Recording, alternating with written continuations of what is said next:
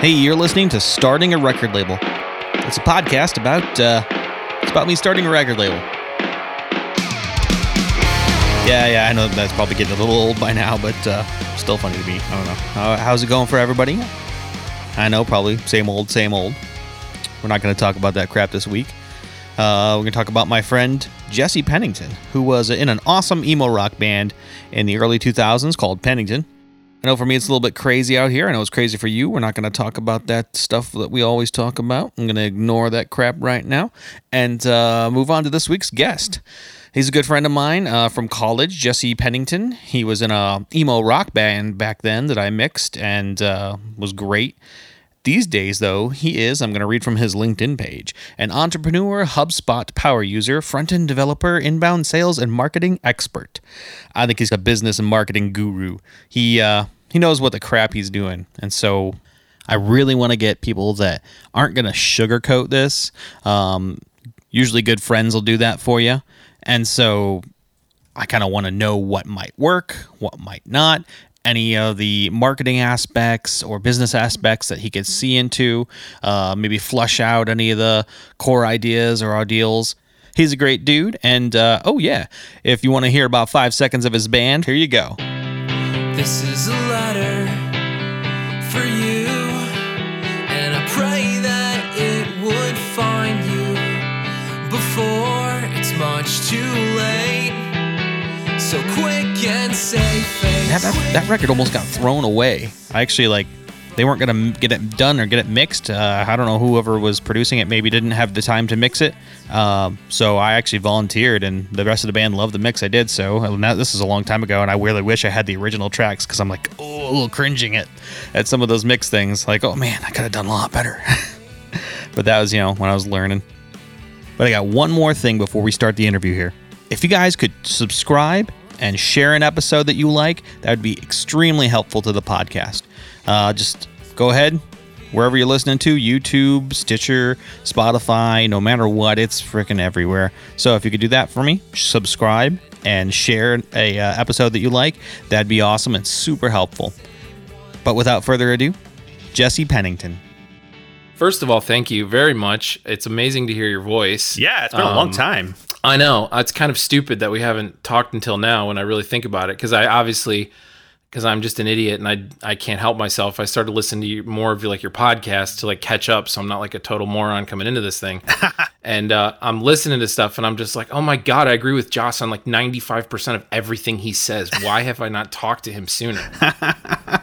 It's so, I feel so cringy after I do it, and that's why I want to do more interviews, because I'm like, oh gosh, right. I try to write all my stuff out and how I feel, and then flow with it a little bit. I'm like, oh my gosh, this is so cringeworthy. But at the same time, this whole thing is just forcing me to do this, because I've been talking about it for years, Right. So, full disclosure, I kind of thought you already were, to be honest. I figured, okay, Josh is, doing the gig in, the music industry, which, dude, you've done awesome stuff. I mean, the fact that you work with Jerry Finn, I'll love you forever. That's just amazing to me. And I'm just... Anyway, I never got to meet him. That he was definitely one of the dudes on the bucket list for sure. I mean, he's basically responsible for pop punk, period. Oh, absolutely. It's so weird, though, because I never actually worked with him. I actually, the name of the studio that he had worked and done some of the Green Day stuff at and some other things was in a book somewhere. And I was like, you know what? I'm going to see, when I was in Indiana, I was like, you know what? I want to try this LA thing. And so I had a studio there, and it was not going well. And so I was like, all right, well, hey, maybe my wife will be willing to do this. And she was 100% like, yeah, let's move to Los Angeles. So, and it was really weird because she's not like that at all. And I found the studio, and I was amazing. like, hey, I'll just, I'll hit the studio up. And they're like, yeah, we're looking to hire people. And they literally just hired, it was 1, 2, 3, 4, 5, just a wide open road all the way to here. So it's kind of weird. Right. And the first, the first week I was so here, cool. He literally learned my name on purpose. He asked the other runners, because we were runners, we were nothing. We got coffee and we were told, don't talk to people. Britney Spears is here, don't talk to her. Don't make eye contact. Oh my God, that happened to me too. I visited a couple studios in LA at certain times, And I'll never forget one where I was literally sitting outside of one studio because Toni Braxton was in there and she was really unhappy about something. And I had to sit in the dude's car for like an hour and a half. I won't say his name. He's a really nice guy. But I literally was outside the studio in like an SUV with the car running for like an hour and a half because there was like something going on. And then it was like, whenever it ended, it was like, okay, like let's go get lunch. Oh, seriously. It's so weird. I got a lot of stories like that. Probably shouldn't be talking about them on the podcast. No, but like, oh my gosh. I was very incognito with my story. And I'm sure Toni Braxton is a lovely, lovely woman. Oh man. Well, either way, yeah, I did recording stuff for a long time when I was here, and then towards the end of it, like it kind of became like I did freelance is like making a lot more money. Like so. Hey man, if not, freelance is where it's at. If not, you're kind of getting screwed around by studios or whoever else, and so like yeah. I was actually there was a point where I was like 6 months behind in like me getting paid.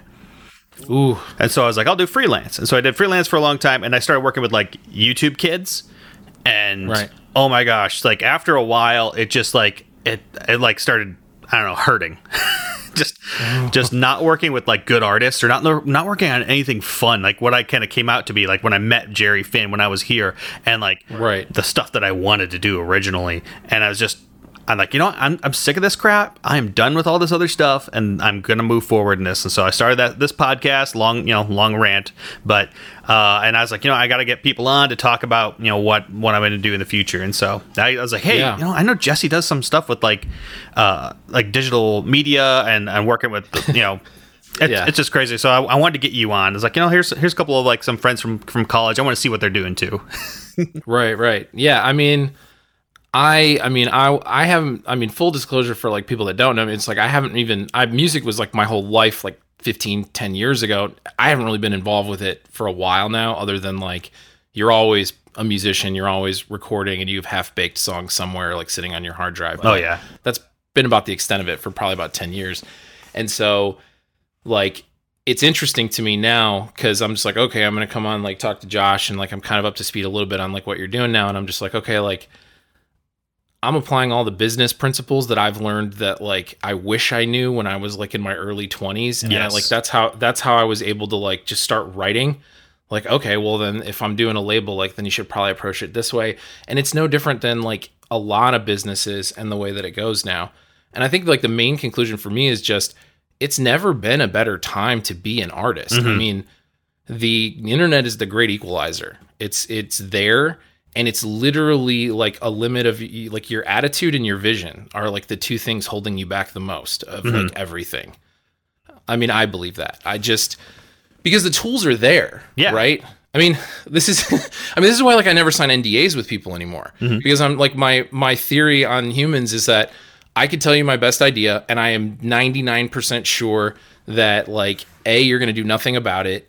B, even if you did, I'll outwork you, and C, you're just not going to do it probably. Yeah. Like or you'll do something else you're more passionate about.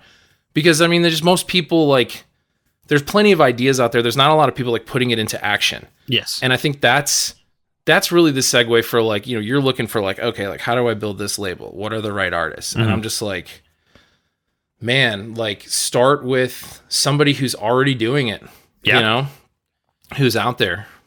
It's, you know, in some way. It's really weird because like before this podcast, I had another podcast I started like a year and a half ago called like A Band's Life. And I was like, you know what? I want to find the bands out there that are actually doing a good job at this. And like no one would talk to me, like, and no one was doing like anything. In fact, I got pushback from most bands. They didn't want to do anything online. They didn't want to do video at all. They didn't even want to do like Patreon. So I'm like, what do you expect to do? And like, do you expect to sell CDs still? Like, I don't understand. Like, where do you think this money is going to come from? Like, you have to be able to market yourself. Like, it's just weird. Like, so I was like, hey, you know, might as well start doing it myself. Well, that's a great point, because there was one of your podcasts you were talking with like Vince and Rod, and I think it was Vince that was saying something about the song having no value and like how do we bring value back to the song and stuff. And like my personal opinion, like just as me, like people can take it or leave it, like no one's going to pay for a song. It's been completely devalued. Yeah. You're never going to make money on a song unless you're just like using the old models and some radio stations pay. I mean, anything old, like it's all gone for the most part. Like I just think, but here's the flip side of that, right? what's never been devalued about a song to me is that it's the greatest marketing tool, weapon, whatever, ever created, because it literally imprints on you.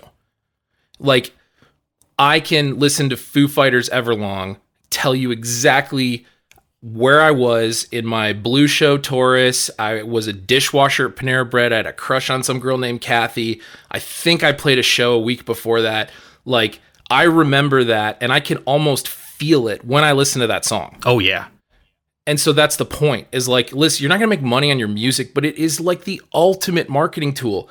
And if anyone imprints on your song, you have them and you can engage with them in a million other ways. And there's plenty of opportunities after that to monetize and productize and do all that stuff. That's just my theory on it. And if you're playing out shows, I mean, the simplest, easiest, smallest thing you could do is have a mailing list. And 99% of these bands don't even have freaking mailing lists. That's like so 2010. I know. Too. So like this is, but I think the fact that you know this is great, right? Like, you're just as like a band or a company or a product, anybody, you have to have your target. They call like your target buyer persona now. There's a lady named Adele Ravella who has the Buyer Persona Institute, and it's essentially like a fancy way of saying like target market, but now it's like personalized, and it's just like create your ideal customer. Like, who are they? What's their age range? What's their background? What happened in their history? Do they have kids? What kind of job do they have? What are like famous quotes that this person would say? What kind of music did they grow up listening to? Like, you go through all this, right? It's like an exercise. So you need to do that as a label for the people you want. And and then the artists need to do that for the people they want to connect with. Yeah. And I know, and Rod mentioned this. I've heard this for a while, and I believe in it wholeheartedly. The 1,000 fan rule, like, it's real. Yeah. There are 7 billion freaking people on the planet. You're telling me that you can't hustle on something you're passionate about with all the tools at your disposal and find 1,000 people on the internet that are willing to spend $100 on your art in 1 calendar year. Yeah. That is a very attainable goal in my mind. So I just, if you're approaching it from that perspective, then it becomes a lot easier, because then it's very niche focused. You're now trying to make 1,000 people happy.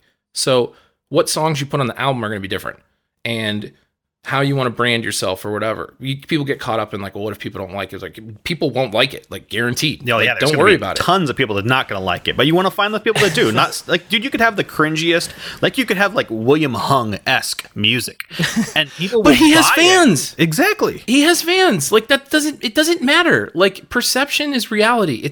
It doesn't matter. Like, just let that go. Like, someone could not be able to sing, like, physically not hold a tune. And I bet they could still find 1,000 people that like think they're funny or, do something different. Like, that has to be possible at some level if you're putting any kind of work into it.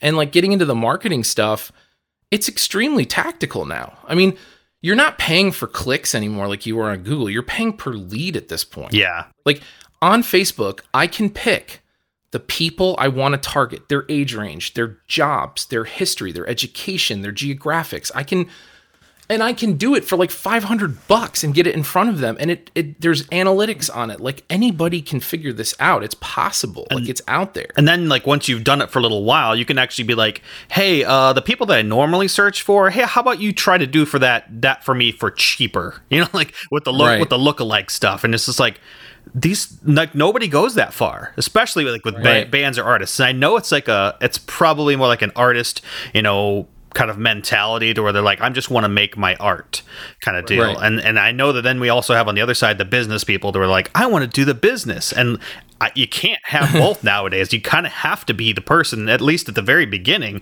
that does both.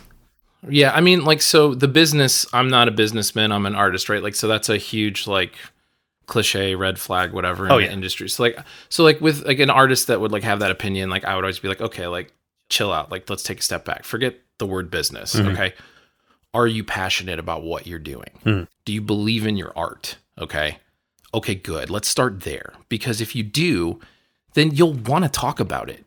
You'll want to spend an extra 30 minutes to like figure out what that chorus should be, and maybe you could just like tweak it a little bit better. Like, these things all become possible if you just start with like passion and the basics, and then making sure you have a structure in place to actually take action and take action at a pace that's comfortable for you. Everybody has a different pace. That's the biggest problem I learned with like the entrepreneur stuff. There's a million like Tony Robbins and all this stuff out there. And it's like, if you're not like Tony Robbins and like jumping in an ice bath in the morning and like freaking out and pumping iron and then like chugging caffeine and then a Red Bull and then a vodka and then let's go. Like, you don't have to be that persona. You can still make a lot of money. You can still be an entrepreneur. Like, there's still all kinds of ways to approach it. And so that's what I would tell an artist. Like, listen, you can actually be surprised. Like, you can do the business piece of it that you're like, is so like whatever, but it's definitely something that's there. Like, you just have to be true to yourself. And I say that to business owners all the time, because I'll have like friends and people I know like own their own businesses and stuff. We'll talk about whatever. And I'll just be like, I'll remind them, and I remind myself too, like, I'm not perfect at this, but I'm just like, if you're not constructing your business to be the perfect environment for what you want a business to be and you own it, what the hell are you doing? Yeah. Like, how has your business gotten away from, like, you own it. Like, you made this. Like, go be an employee. There's a million people out there that would be happy to tell you what their vision is and pay you to go with their vision. Like, you took all the risk as an artist, as a business owner, as a label, as a whatever. You took all the risk to do this. So, I mean, why wouldn't you be crafting that to fit the vision of what you want? You know? And people lose sight of it. And I get it. Like, it happens. Like, you get an operation, stuff happens, you lose sight of things. That's normal. Like, that's not crazy. But still, it's worth noting. Absolutely. So, I mean... So that was a rant. I don't know. Dude, I don't know where that went. No, that's perfect, man. What do you think about video today and bands? Like, do you think that's like a cringy thing for them to do? No. Well, here's what I'll tell you. Like, there's an aesthetic and there's an opinion on this, but let's just talk about data for a minute. Sure. Okay. Video has, I think, like 3 or 4 times the engagement of an image. And you always hear the age old saying, like, I think an image is worth 1,000 words. Well, then like a video is worth 1,000 pictures. Like, it engages people more. It gets their attention more. And nowadays it's harder than ever because people are flying through the stream. So just as a tactical, strategic, common sense approach, if you care about your art or your business and you want people to see it, then you would obviously want to employ the tools that will be most effective in today's environment. So video is by far and away, by any statistical measure, crushing images, flyers, email marketing, text, blogs. Forget it. Like, you could just do email or video, excuse me. You could just do like video, and there's data to support that'll probably be more effective than like a couple of those things combined if you do some of those other things. Not that you can't do them or that they're not effective. I'm not just saying don't do anything, but I'm to your point about, is it worth it? I'm like, well, I mean, do you want to use the most effective tools or don't you? Do you? And that's why I go back to like, let's start with your passion. Are you passionate about your art? Do you want to get it in front of people? Do you want to find your people? Well, they need help to find you. So why wouldn't you use the best tools out there to do that? And video is just one of them. Yeah. I think right now, I listen to some other podcasts. In fact, I'm going to have Scott Orr from other record labels. He does like a podcast about other record labels where he talks to people that are in, huge record labels. And so, nice. And the common thing I just keep hearing is just same old stuff from record labels. I feel like they haven't kind of advanced into this video aspect or in the future. Like, I don't understand how they can continue to do that, because that's what my whole idea is. How about we treat this as more of like on YouTube, you'd have like a multi-channel network. Like, I know those are kind of bad in a way. It can be bad, but like, well, every time YouTube updates their guides, what do they say? Like, another like 6-figure person just became poor again. Yeah, like, there's just no warning. Exactly, it's just the reality. It's the gig economy. Like, people can talk about how amazing it is, but at the same time, it's the gig economy. There is zero safety net. If they change something, you're sorry. Oh, absolutely. So like, I want to get video involved in this and have them not only just like making music once a year, have different points of interest for everybody and different places, different touch places for so many different ways to kind of to funnel all these people in. And I don't know. I don't think record labels think that far at all. Yeah. I mean, It depends. I mean, there is, and I'm going to contradict myself a little bit, so whatever. But I mean, there is something to be said for going where your customers are at, right? Like, so if you have identified your core customer, you know, for the artist, their core persona, whatever, and you find that they're not engaging with video, then the customer always wins. Then maybe don't do video, go where they're at, use whatever platform they're on. Like if you're going at for preteens, like you should be on TikTok. Like if you don't care about preteens, then don't worry about it. Like, yeah, TikTok's blowing up. Great. But I mean, if your customer is not there, then who cares? Yeah. I mean, that's the biggest thing now is like the best thing I can tell anybody is like, just be niche focused. Like there are so many tools that all do the same thing now. There's a million you know, this is like a studio guy, right? There's 1,000 plugins that all do the same thing. Yeah. I can do the same stuff with Slate apps, with Waves, with Isotope, with whatever. Like I can just pull them all in and do whatever. Like Chris Lord Algae made his own, and I think his brother Tom's doing them now. Like you can do whatever. But at the end of the day, you have to find what works for you. You have to build your tech stack. You go with what works, with what you're confident with. And then you build your business on that. And then you give yourself opportunities to iterate over time, but you do it in a structured way. So like for your label, like that's what I would say is like, for the video, you want them to do video. Okay, so the question then becomes, okay, well, how do you want them to do it? What channel do you want to use or not use? Do you want to be super flexible that you can go on any platform depending on where the customer is? Do you want it to be more cookie cutter? Obviously, more cookie cutter could be effective to a point and also cost effective. At the same time, you know, it might also limit you in terms of like growth, but you could do that in tiers. I mean, artists could be working their way up. You know, there could be an initial tier, there could be a next tier. There's different ways that you can kind of structure it. Yeah, but you have to kind of figure out what you want those things to be. I always just go to like, what are really valuable things? It's all value. Everything's value at the end of the day. Are you providing value or aren't you? If you're providing value and it takes you 5 minutes, then don't overcomplicate it. It's valuable. Yeah. Provide it and charge a fair price for it. Even if it takes you 5 minutes. If it takes you 5 hours, that costs you more in time. Time is your most valuable asset. So use it wisely. But if that 5 hours is well spent over the 5 minutes, then go with that. But it's a calculation. It goes back to building your tech stack, figuring out how you want to do it. You kind of have to like figure out what your do's and don'ts are, what your general structure is going to be. You always want to leave room to grow, and like you're going to learn things as you go. You're going to be like, oh, we thought that was a good idea, but it wasn't. Fine. But you at least have to, you want to find that for your artist because they're going to ask you like, okay, what do I get, Josh? But what do you want from me? How does it work? You know? Yeah. And they're not going to read a 10-page contract. Oh no. So you know, I mean, we don't read 10-page. People don't read 10-page contracts like in normal business half the time, and you're lucky if they're 10 pages. But I mean, an artist is especially not going to a lot of times. Yeah. Well, heck, sometimes they don't even get it looked at. Like, oh, I didn't know that this was in the contract. Like, dude, you signed it. You should look at it. Well, and it's just like, again, I think it's the type of person, like I think there are artists and people that will read the contract and will care about it and will thoughtfully engage with you. Like those are the people you want to engage with. Like you have to, saying no is just as important as saying yes. And so you could meet a really nice person or a really talented person, but if they're the kind of person that's going to say, oh, I didn't know that was in there, whatever, then you just quickly like, nope, like wish you all the best. Happy to talk to you. You're not a fit for this label.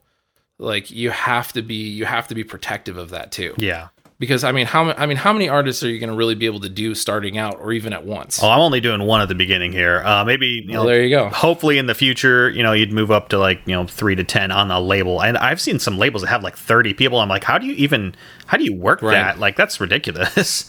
I mean, either it's a total shit show or it's like really systemized and processed and they know what they're doing and they have a set thing that they do for every artist and then they iterate from there. Yeah. I mean, it would be one of the two would be my guess. So whatever you can do now to prepare for that or whatever you can do now in the label to kind of, figure out what those things are, that's, because you have to figure out what you want to do too. Yeah. It goes back to the point of like building the label that you want to build. You're so passionate about it. You really want connection. You really want to develop someone. You want to do it the right way, but you have to also protect yourself and make sure that that time isn't wasted and that you like say, okay, like even if I love this person, whatever, like we're starting out with a single and that's it. I'm sorry, it's a single. Yep. We'll have X amount of sessions. We'll work on a single. We'll get it worked out. If that works, great. I'm same thing. Like I'm in web development. That's like my background. What our business does. We do a lot of web development on a platform called HubSpot. And a lot of times, I mean, I'll even get people on the phone that'll just be like, "Hey, we want to talk to you because we want to get on a retainer like now." And it's like, awesome. That's great for sales. But a lot of times, I'll just be like, "Hey, if you want to do a project, you know, to start out to make sure that it's a good relationship and a good fit for both of us." Like, we're fine with that. I don't need a retainer today, even if you're offering it to me. And sometimes that's counterintuitive to sales. I mean, some sales guys will be like, no, just sell it no matter what. But, you know, you have to protect your brand too. Yeah. You have to protect your business and make sure that, you know, long-term that's going to work out. So I don't know. That's just how I see it. That's beautiful, dude. I was going to start setting up like an LLC like a month ago. Here in California, it's worse because in California you got to pay $800 a year minimum for taxes. Ooh. And so like just to set up an LLC, it's $800 a year. Over here in Ohio, buddy, the first $250,000's tax free. Oh my gosh.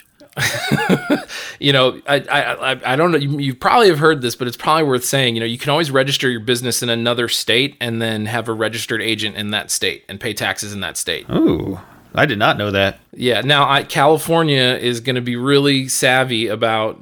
I don't know if there's something that exists that would prevent that, and I'm not familiar with California law, but I do know that there's a reason that most corporations incorporate in like Delaware and Nevada. Because they have the most friendly corporate tax laws. And so that's why, like, you would be shocked, but, like, a lot of people that you would think are, like, known being in a certain area, their incorporation paperwork's actually, like, over in Delaware. Yeah, I've noticed that online. I didn't know. I know everybody talks crap about that. So it's like, people are, you know, all their businesses are over there, and they must be evil corporations.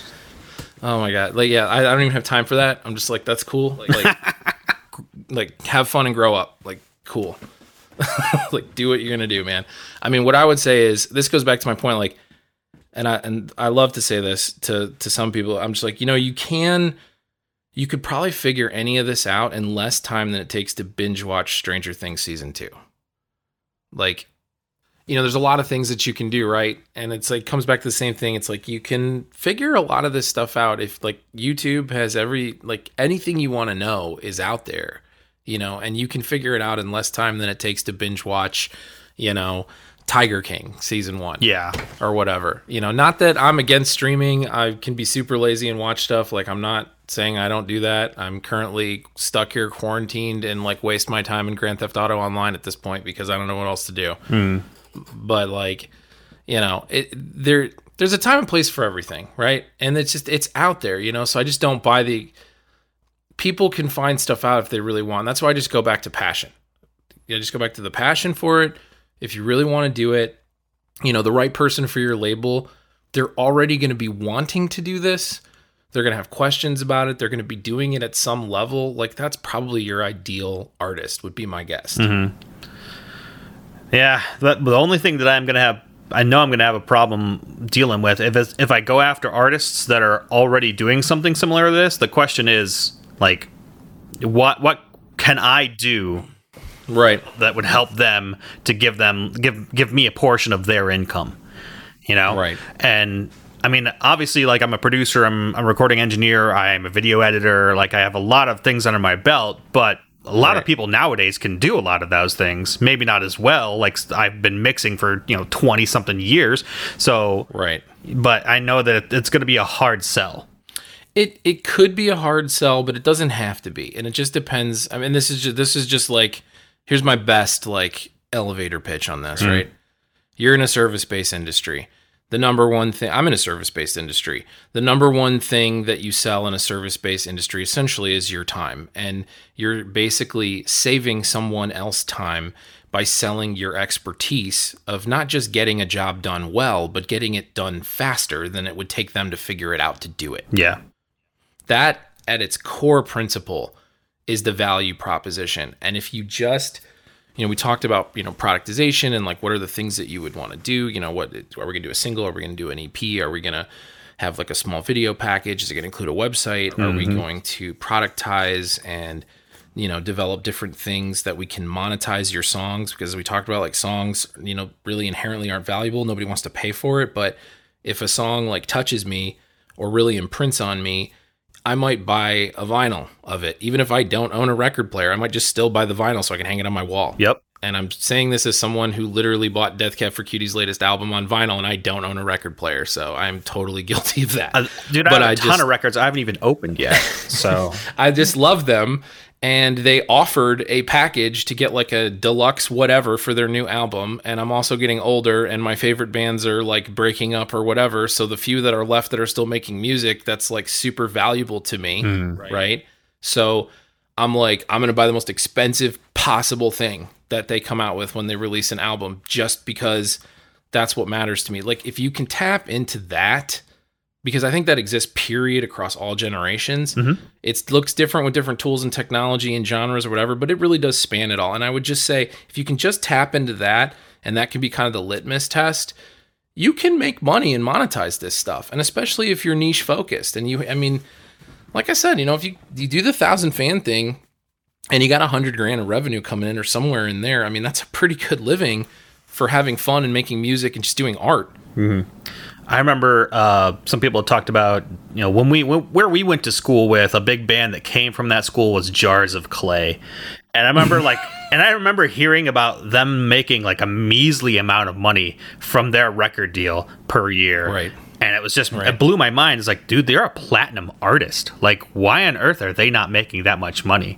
Like, right. It's crazy to me that bands and artists don't do. I know that Chance the Rapper is another person that does stuff like that, where like he's got his own marketing team. He's got his whole thing that what he does.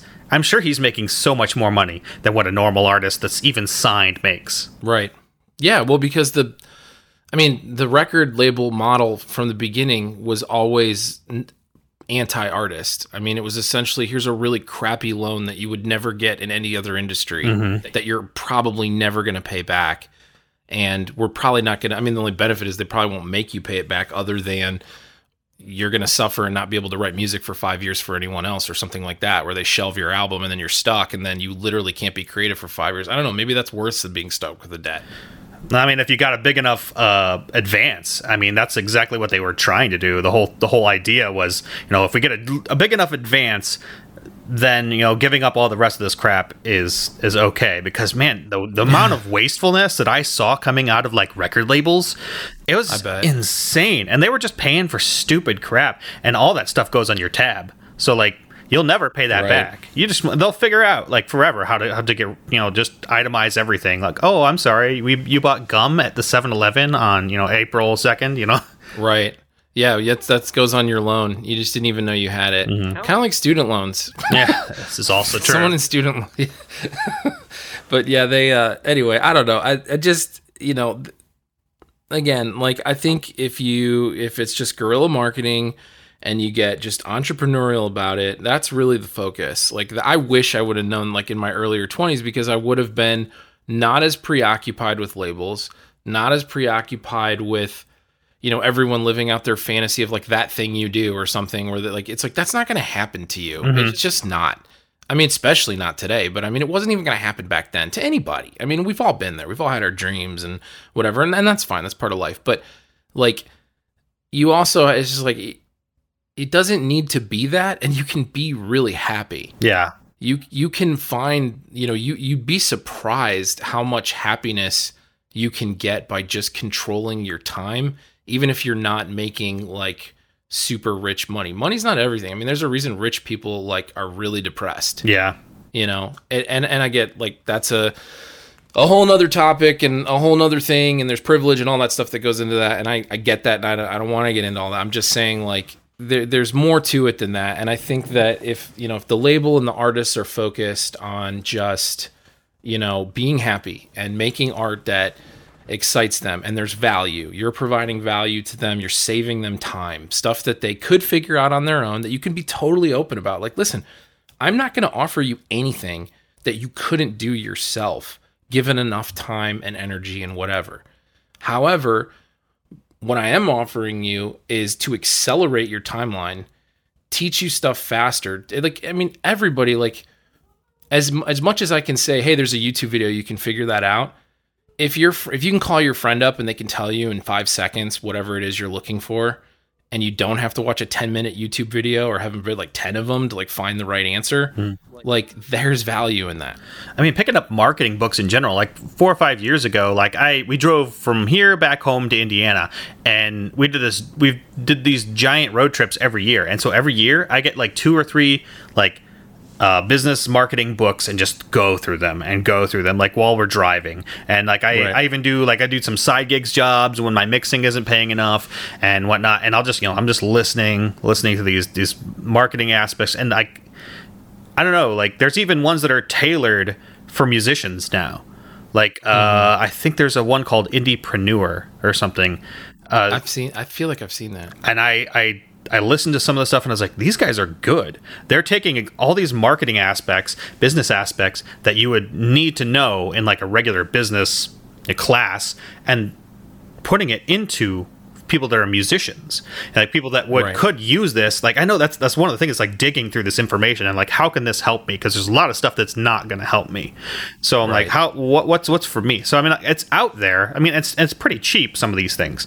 So it's just getting off your rear end and listening to it. Yeah, I mean, and then the next step after you listen to it and you've absorbed all this stuff, and there's a million things out there and a million pieces of advice and a million tools, and everybody wants to sell you their do-it-all software for just $20 a month. Yeah. But there's 10 of them. Like, so at some point you have to take a step back, trust your gut, and be like, okay, we're gonna go with this, we're gonna go with this, we're gonna do this, we're not gonna do this, we're not gonna do this, we're gonna table it, we'll be open to it later, we'll put it on the shelf, we'll do a phase 2. We do it with websites all the time. It's like the biggest way people lose like money in technology, software, websites, whatever, is scope creep. And it's like the refrain that has to always be is like being so super clear up front, communication wise. This is exactly what we're doing. This is exactly what's included. My favorite line in a contract ever, and feel free to steal it, but it has saved me from so many headaches. It's just my favorite thing ever. It says, anything not specifically outlined herein should be assumed as out of scope of this project and not included. Nice. So that one line in your general statement at the top, and hey, here's the core of the contract. These are the general agreements before you get into like the specifics of what you're actually going to do. Like, if I didn't specifically line item it out in here, you should assume it's not included. And it's right there, and I'm telling you that up front, so that when we're looking at the contract, you can say, hey, but I really wanted that. And I can go, oh yeah, let's put that in, no problem. I'm going to write something specific for that, because I want you to be happy. I want you to get what you want. I want you to have value, and I want to charge a fair price for it. And I want all that to work beautifully. And you have to just be extra diligent about communicating that up front. Yeah. And if you can do that, you save on all the scope creep later. But then if the scope stuff happens, it's an opportunity, because you now clearly defined that this is out of scope. So it's not as uncomfortable as a conversation. And you can go, I would love to do that for you. Would you like to pay extra for it? Or would you like to finish the project we're working on now? We can put it in a phase 2. And when you're ready down the road, we can maybe add a few more things to that. And we can do an iteration, and we can improve upon it or add to it down the road. But let's get the first project done and not get lost in the weeds. Yeah, absolutely. I mean, there's one of the reasons I'm kind of doing this podcast as well is when I start to find artists, I'm going to have artists on the podcast at the beginning to find out who that I want to sign, and slowly walk through this thing and talk over it several different times, so that we know, and it's on record saying, like, what do we really want? I know that eventually we're going to have an actual contract, but I mean, at least at that point we've talked through it so many times that we're like, we know, okay, this is probably the scope of the project, and what's going to be included is pretty obvious, you know? Right. Well, I mean, everybody wants a good recording, right? I mean, that's always the barrier to entry. Everybody just wants a good recording. They want to define their sound. Everybody does, even hobbyists at home. Even I do. We all do. Like even now, it's like I don't want to sound like I did 10 years ago. How do I tweak this? I just don't have time to sit. I can't take 2 months off and work on my tone anymore. Yeah. There's no more summer breaks for me to figure that out between semesters. No, dude, it's so weird. I just got done. I'm friends with these guys, the Dares. They were on like another podcast. They actually got signed to Jive, and they were kind of shelved because Jive wanted them. There was this whole thing up in the air that they wanted them to be like a Jonas Brothers band, and they weren't that. And so it's kind of a weird thing. But we just did, I think 2 or 3 songs, and I think 90% of it was in their practice space. And it sounds really good compared to like even the one we did at a really nice studio in Hollywood, where it's like, that's kind of weird. I mean, I just spent like $3,500 on recording, 8 songs in Hollywood, or I could spend like $500 and do it all in your studio space. It's just so weird. Yeah, I mean, when the vibe is right, the vibe is right. I mean, the technology is all the same unless you're using a Neve console. I mean, outside of that, I mean, everything else is digitized, so... Yeah, I mean, even with those Neve consoles, you got 500 series things now you can drag along with you. They're like, oh, this is a recording channel from a Neve. Like, oh, well, all right. there you go. Yeah, I can't keep up with it anymore. Yeah, I can't keep up with it. There's so many new plugins and crap where I'm like, what? That does that? Like, what the crap?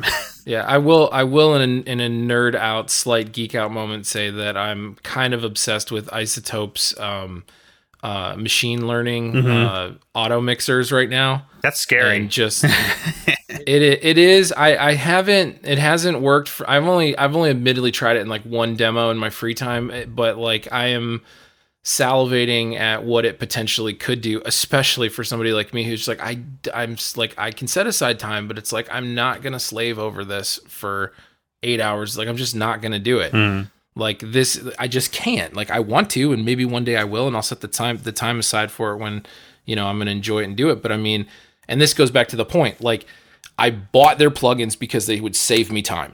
Yeah, I could have bought 100 other plugins, maybe better plugins, whatever.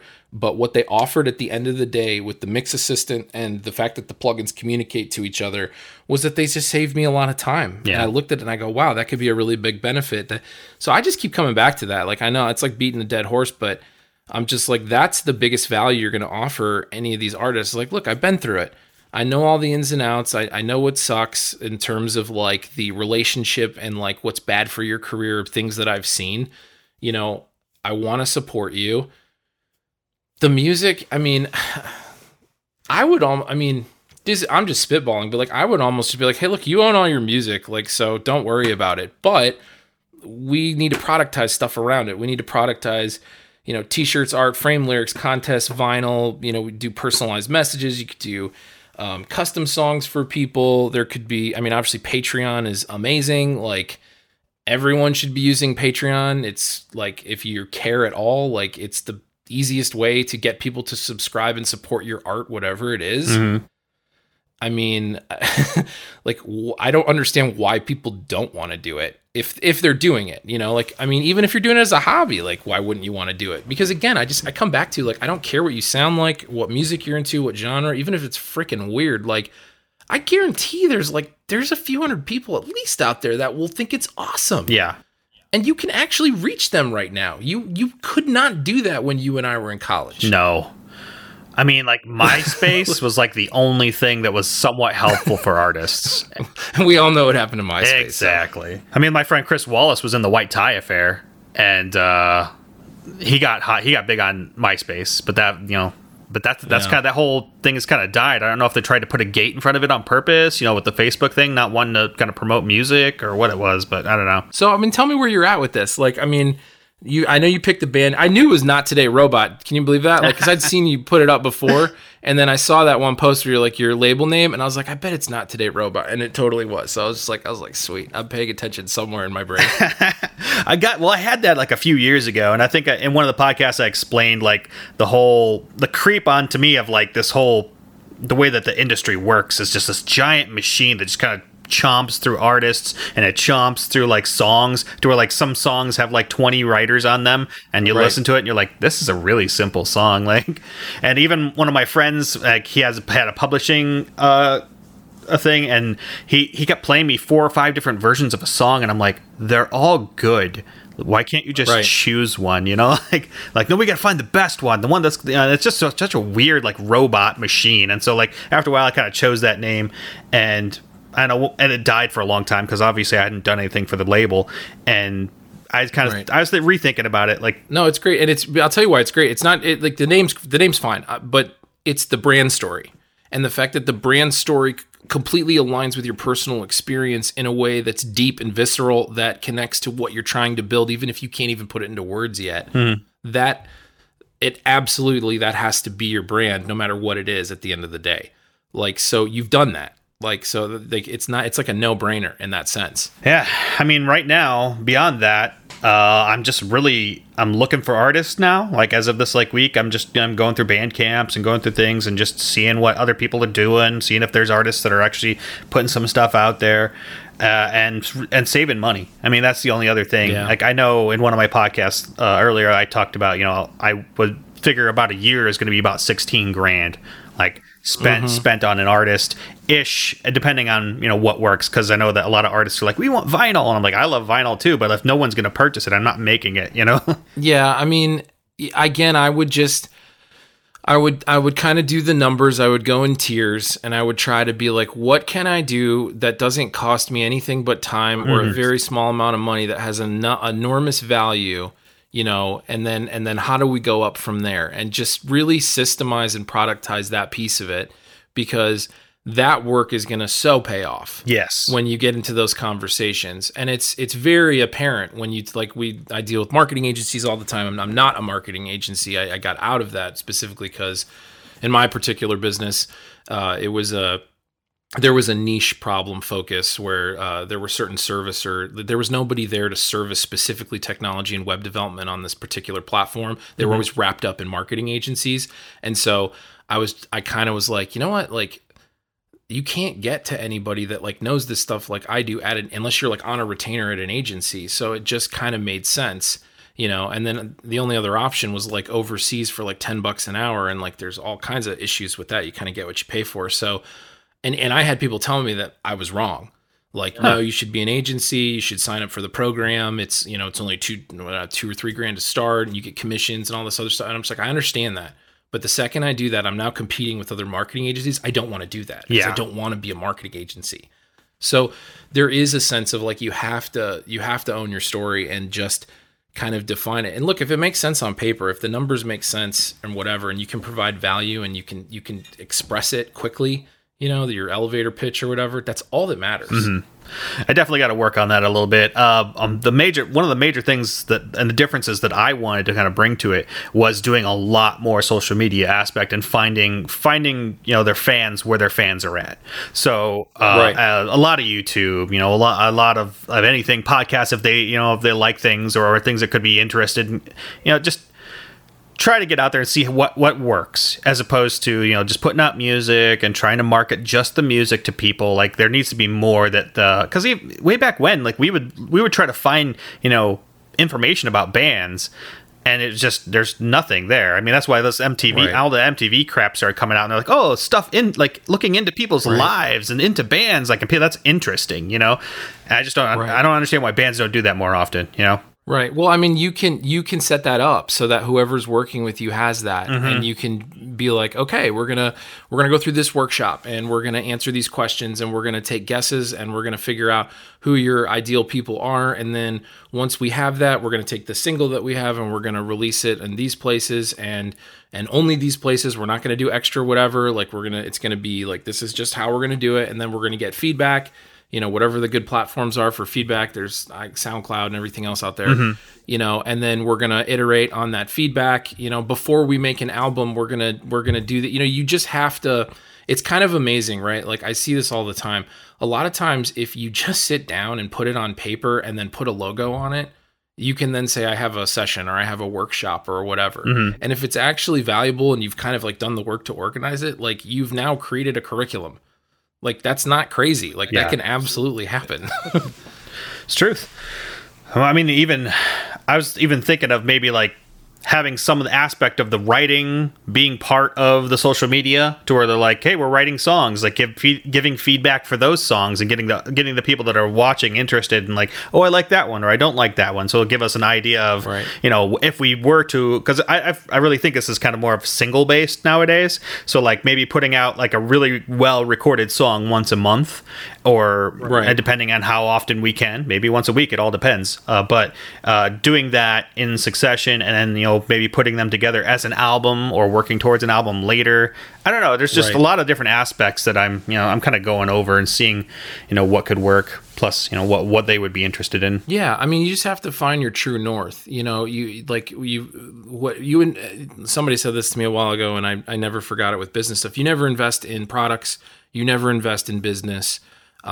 You invest in people, period.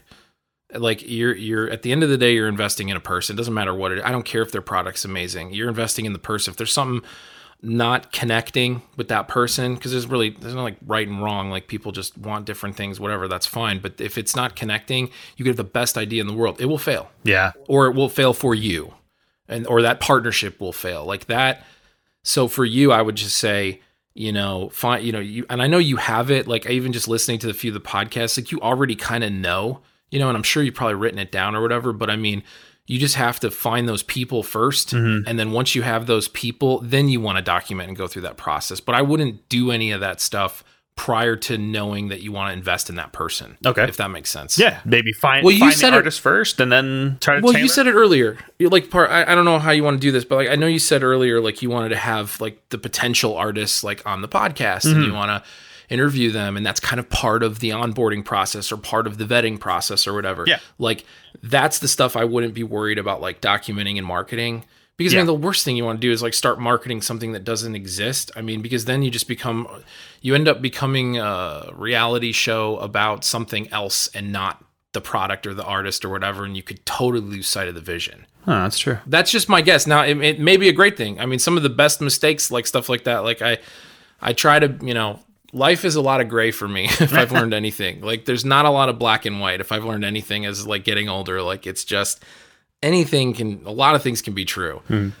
You just have to find what works for you, you know? And for you, like I can just tell like everything from the brand name to everything, you want that connection. You really want to invest in a person or two, somebody who's talented, but I mean, the talent is almost secondary to having, you know, somebody who has the right spirit, the right attitude, the right vision, who's at some level hungry for it, even if they're not tactically doing it, that you can like meet up at that right moment. That would just be that's just kind of like my guess, like just kind of feeling it out in the small amount of time that I've spent talking to you about it. Cool.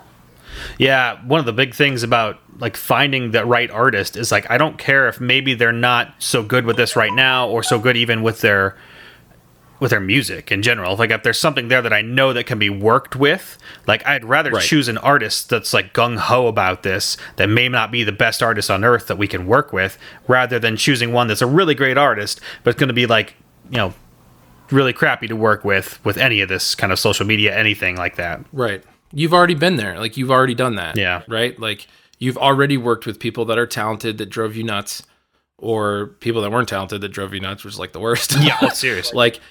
Like, so, I mean, you've kind of already been there, and it just goes back to my earlier point. Like, don't build anything but exactly what you want. You're taking all the risk. You're building this business. It takes enormous energy to create this thing, let alone to make it profitable. Yeah. And like, so if you're doing it, like anything, and that's why it's good to like write some of this stuff down. Like I'm never going to do this. This is what Not Today Robot stands for. You already know this stuff. Like, and I'm sure you've probably written some of it down. Oh, dude, I have Google Drive's full of crap. Okay.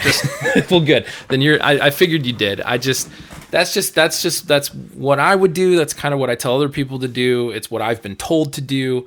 And it's never failed me. Nice.